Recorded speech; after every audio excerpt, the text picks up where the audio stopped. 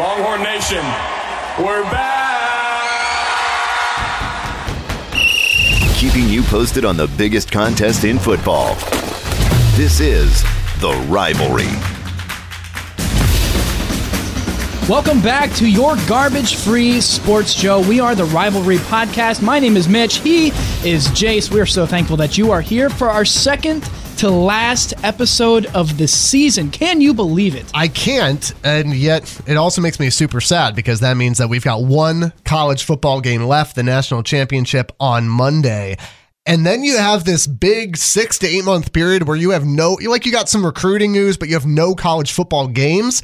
I don't even want to think about what that's going to be like. It's always a sad time of the year. However, there is one thing that is going to keep me going, and that's the Alliance of American Football, the minor football league that's coming out. What? We'll talk about that maybe in the offseason. Maybe we won't. It's fantastic. I'm all about it. Anyway, you can follow us as always at Jace and Mitch on Twitter and listen wherever you're listening now, and tell your friends about us because we like it when that happens. All right, we're going to dive in this episode for what happened in the bowl games. How did we do with our predictions? I'm excited to talk about that because I did far better than you did. Which, by the way, if you missed last episode's, whatever it is, like 30, 40 game rapid fire selection, go back and maybe check that first. It is a boatload of fun. And then we're coming back. Then pause this now, then come back to us as we find out. And I always do poorly, by the way, in these bowl pick'ems. I do this with my family every single year, and I am never good at this. And I thought maybe this is the year that I turn the corner. It sounds as though, from the way Mitch is looking at me, I'm smiling. That is not the case. So there were 39 official bowl games because the total there's 41. One got canceled, and the national championship is Boise State, Boston College. Right. That's a win for both of us, right? Absolutely. Well, I didn't count it. I just said nothing. Fine. So there's 39. So Jace went 17 out of 39. That's 44%, which isn't ideal.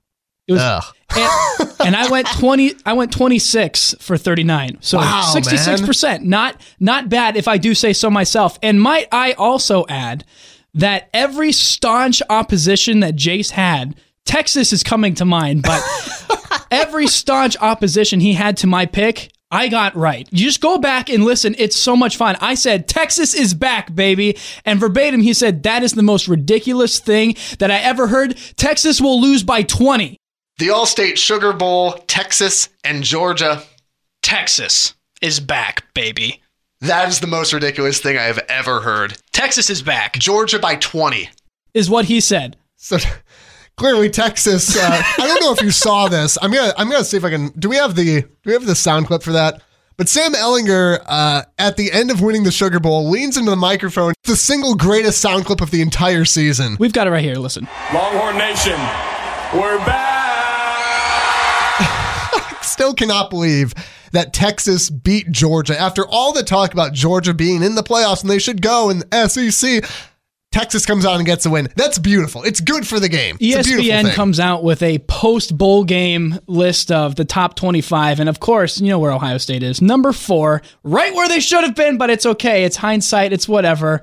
It is what it is. Let's talk about the Rose Bowl now that Ohio State's coming up. Number 6, Ohio State beats number 9, Washington, 28-23. And through 3 quarters of that game, it was a boring. Now, maybe not if you're a Buckeye fan, but it was a boring game to watch. It was enjoyable. It was relaxing. You weren't nervous about the game until you got into the fourth quarter. Exactly. And I mean, you're up by 25 points. With 12 minutes to go? It makes sense for them to kind of relax a little bit. This is a classic Ohio State situation where, okay, we've got it in the bag.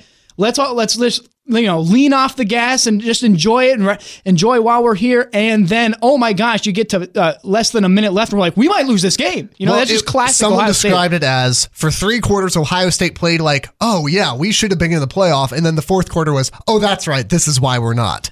I don't think that's accurate, though. How is that not accurate? Because you had the game in the bag. If it was we're struggling the whole game, then absolutely we don't deserve to be in the playoff. You're telling me in Urban Meyer's last game that the team took their foot off the gas? I don't buy it. I think what you saw was a not very good Washington offense, a hyped up Ohio State defense who has felt disrespected this year, who is playing their tails off. and then started getting exposed on the little slant routes and the deep shots, just like they did every other game this year. 25 points. You think you got it in the bag. I do think it was the perfect way to send off Coach Meyer, because almost all the times that I can remember him coaching, it was in a very stressful situation. He's falling on his face at the Michigan game. He's got his hands on his head. He's wiping the sweat off his forehead. Every time it came up during the Rose Bowl, I looked at everyone in the room and said, man, I'm going to miss this. It's fun to watch. And I thought it was awesome that, they're up by 25 points at the end of the third quarter. A guy drops a pass and he's mad on the sideline, shaking his head. This is the last game he's going to coach. And he was still burning as hot as ever. It was so cool. It was surreal to think that it was the last game. And the most surreal moment was the video of him giving the last locker room speech.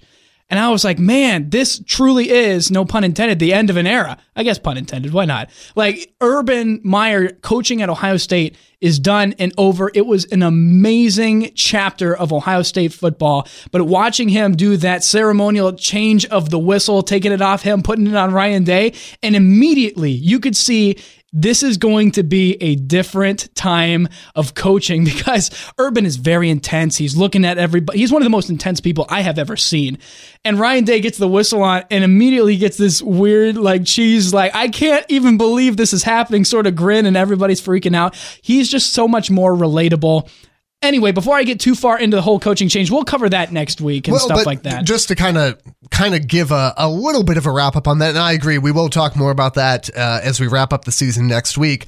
It's still a little bit odd to me.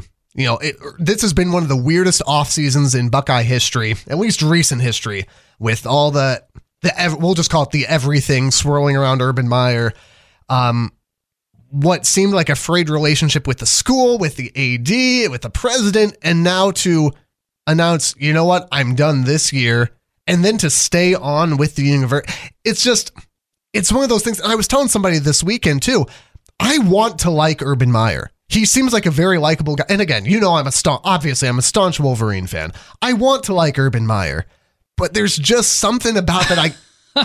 It's just a weird, right? It's a weird situation. And it smells funky to me still. We won't go dig up everything that happened in the offseason, but the one thing I guess you can have if you're a Buckeye fan is Urban saying, you know what, I'm staying on with the university. I'm not going to coach again. But also the Notre Dame job might be coming open. I don't think so. We'll see, but we'll talk more about that next week. Looking back at the Rose Bowl real quick, Haskins did great, as great as he'd played all year. He had 68% completion, 251 yards, and 3 touchdowns to make 50 touchdown passes this season and no interceptions. Will he come back? He says it's 50-50. I really do think that Patterson saying that he's coming back is making him stir a little, because Mike Weber, our running back, who also played his last, also in quotation marks, played his last game, averaged over 6 yards per carry. He had a great game. When he tweeted out a couple weeks ago that he was declaring for the NFL, Dwayne Haskins tweets saying, but one more year, Mikey, with a little tear face. So why would he say that unless he was thinking about coming back? I sincerely think that he's, as Ryan Day says, is taking his time with this decision. In my mind, it makes sense for him to go to the NFL. But I don't know what this type of allegiance to the Ohio State University is unlike anything you'd see elsewhere. So he might come back, and I don't know if I'd be upset about it. He's amazing. Well, of course you wouldn't be upset about it if he comes back. It's a shame that this season, which is the best quarterback season Ohio State has ever had, is always going to be covered up by Urban's last season. When you look back to the 2018 season, that was Urban's last season. Urban's last season, and the offseason that was had. That's what's going to overshadow this. I think for Haskins, I don't think it's so much Shea Patterson coming back that's really going to affect his decision that much. I think if anything, it's one of two things. And you can go, again, 50-50. You can go either way on this. Justin Herbert coming back to Oregon means that instead of being probably the first quarterback taken in the draft, now Dwayne Haskins has a chance to be that first quarterback, because I don't think he would have been the first. As great of a season as he had. Kyler Murray's not going to the NFL. Which I like.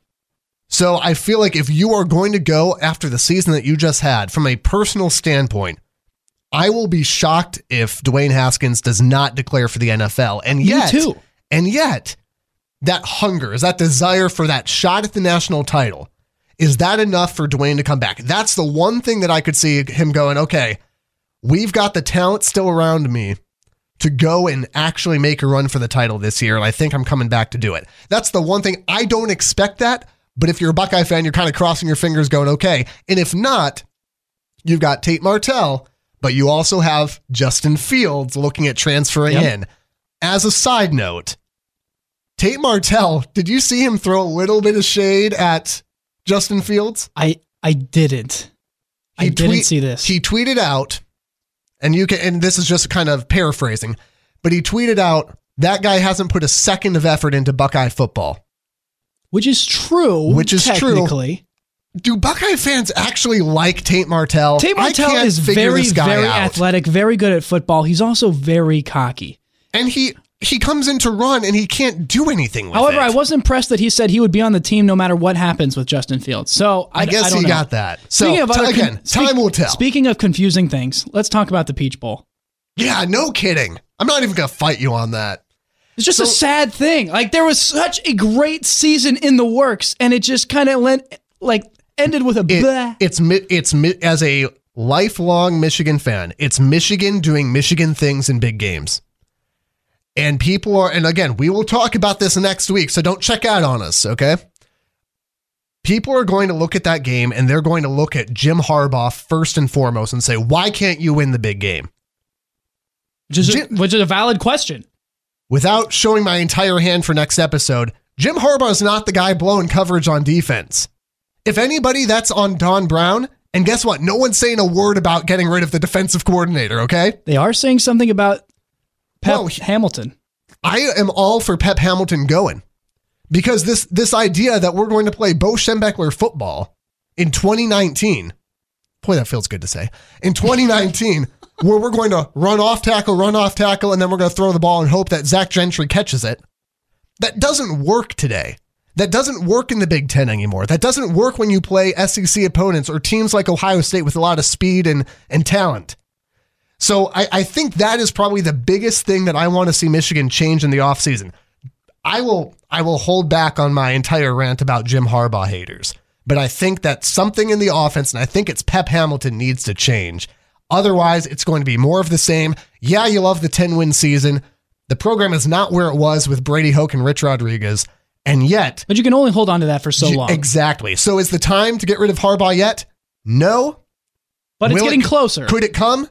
Yeah, eventually, if you can't win the big games, it'll come. And that's all I'll say on that for now. Totally agree. Let's look at the national championship game that's happening on Monday at 8 p.m. Number 2, Clemson takes on number 1, Alabama. This might be the most clear 1v2 that we've had in a long time. I agree. Now, I guess you could argue that Alabama-Clemson the last few years has been that way, but just there's no other team this year that you have been able to look at, I don't think, and said, yeah, you know what? This team's right up there with Alabama and Clemson. Not Notre Dame, not Ohio State, not Oklahoma, not Georgia. I will say there's a big gap separation there. I will say I was not very impressed with how either of these teams played last weekend. Really? They're good. They're obviously number 1 and number 2, but they didn't always look like they were number 1 and number 2. For example, Alabama only scoring 45 points against Oklahoma, the second worst defense in all of college football, surprised me. Now, this is also a weird time of year where people are trying to save players for the next game, but it's also the semifinal. You're not saving players for the next game. But I think this actually goes back to something I may have actually got right in our bowl predictions and projections. I'll let you own it. Which is, I think I said I only thought Alabama would score about that many points because with a lead, I'm expecting them to run the ball more and worry less about having to throw the ball deep and score points and, maintain with Oklahoma. They had such a big lead that they were able to do a little bit more of that ball possession, even though the game got closer later on. I do think that the spread is correct. With that being said, I do think the spread is correct with a 6-point favorite to Alabama. My prediction is that it's going to be 28-17 Alabama. It won't be a super high. Lower scoring it won't game, be super high because they're competitive. It's close. They are almost identical when you're looking at the stats. That points per game are at just about 45 points per game on both sides. Points allowed is 14 points for each team. I mean, they look identical. I think they're both really good on offense and defense. They're well balanced. I think it won't be a super high scoring game because of how good their defenses are, but I do think that Alabama will win. And before I get off into Nick Saban, do you have any other thoughts? I think that the score will be a little bit more than that because I can see this game being defensive, like either at the beginning or at the end, if that makes sense. But I see the offenses having a little bit of a back and forth duel throughout it. I've got a 35-34. I've got a 1-point game. And I truly think that Clemson actually gets the win here. And I don't think that's an incredible upset or anything like that. I think that's probably not the common pick for sure. It's hard to pick against Alabama. But I just think that Clemson, I look at it this way. If Oklahoma had Clemson's defense in the semifinal, Oklahoma wins that game. You know, Oklahoma has a decent defense in that game. Oklahoma probably wins that game. So Clemson's offense, I think, is just as good as Oklahoma's. Maybe you can make an argument, it's a little bit worse. Okay, they're both really good offenses, but Clemson's defense, if Oklahoma had Clemson's defense, they would have won. So for that reason, and I think especially because that 28-0 hole will not happen on Monday night. Right. I think Clemson gets a little bit of the edge. I think they win. And also, these teams have traded off wins. It's been Bama, Clemson, Bama, totally. And now we're in round 4 of this knock-it-down, drag-out fight. I think it's Clemson's turn. I think Dabo gets a second national title. I think something to also look out for is the run game on Clemson. Clemson definitely runs the ball a lot more than Alabama. They have almost 100 more yards rushing than Alabama does. And obviously, Tua Tagovailoa, the Heisman candidate, has thrown 41 touchdowns versus Lawrence's 27. I do think that we will see slightly more of a run game. It'll be interesting to see how Alabama's defense handles that. I said something in the hallway that kind of took Jace by surprise. And I said that I think if Alabama wins this year, which I think they will, but only if they win this year, Nick Saban will retire. So give me a reason why you think that he would step down from... I'll give you a few of them. Okay. He's 67 years old. He has been professionally coaching for 46 years. That's a long time. And he also burns hot, just like Urban Meyer. He is always fired up. The one stupid thing that his player did during the game, did you see him come unglued? I thought the skin was going to come off of his face, and there was just going to be a skull yelling at this kid who he mouthed off and said something, but he came unglued, and he has a tendency to do this a lot, whether it's in the game on the sideline or if it's at the press conference. He makes over $11 million per year. He's been with Alabama since 2007. He's been with Alabama since 2007. He has an overall record of 232 wins and 62 losses. Wow. He's 14-9 in bowl games, 6 national championships, 8 SEC champs, and 4-time SEC Coach of the Year. He has not only solidified his spot in the greatest college coach of all time, then he has added more and more concrete and put a barbed wire fence around that. He's there. What else is there to prove? If he does win a national title on Monday, he will pass Bear Bryant for the most all time. We'll have that fact checked, but I believe that that's correct, that he will then have the most national titles of any coach ever. So for that reason, I'm not saying that I agree with you, but I will buy what you're selling. I think it's more plausible than what people initially think. And I think America wants that too. I certainly want it. I know you want it. Well, yeah, and no one wants to see Alabama continue to do this.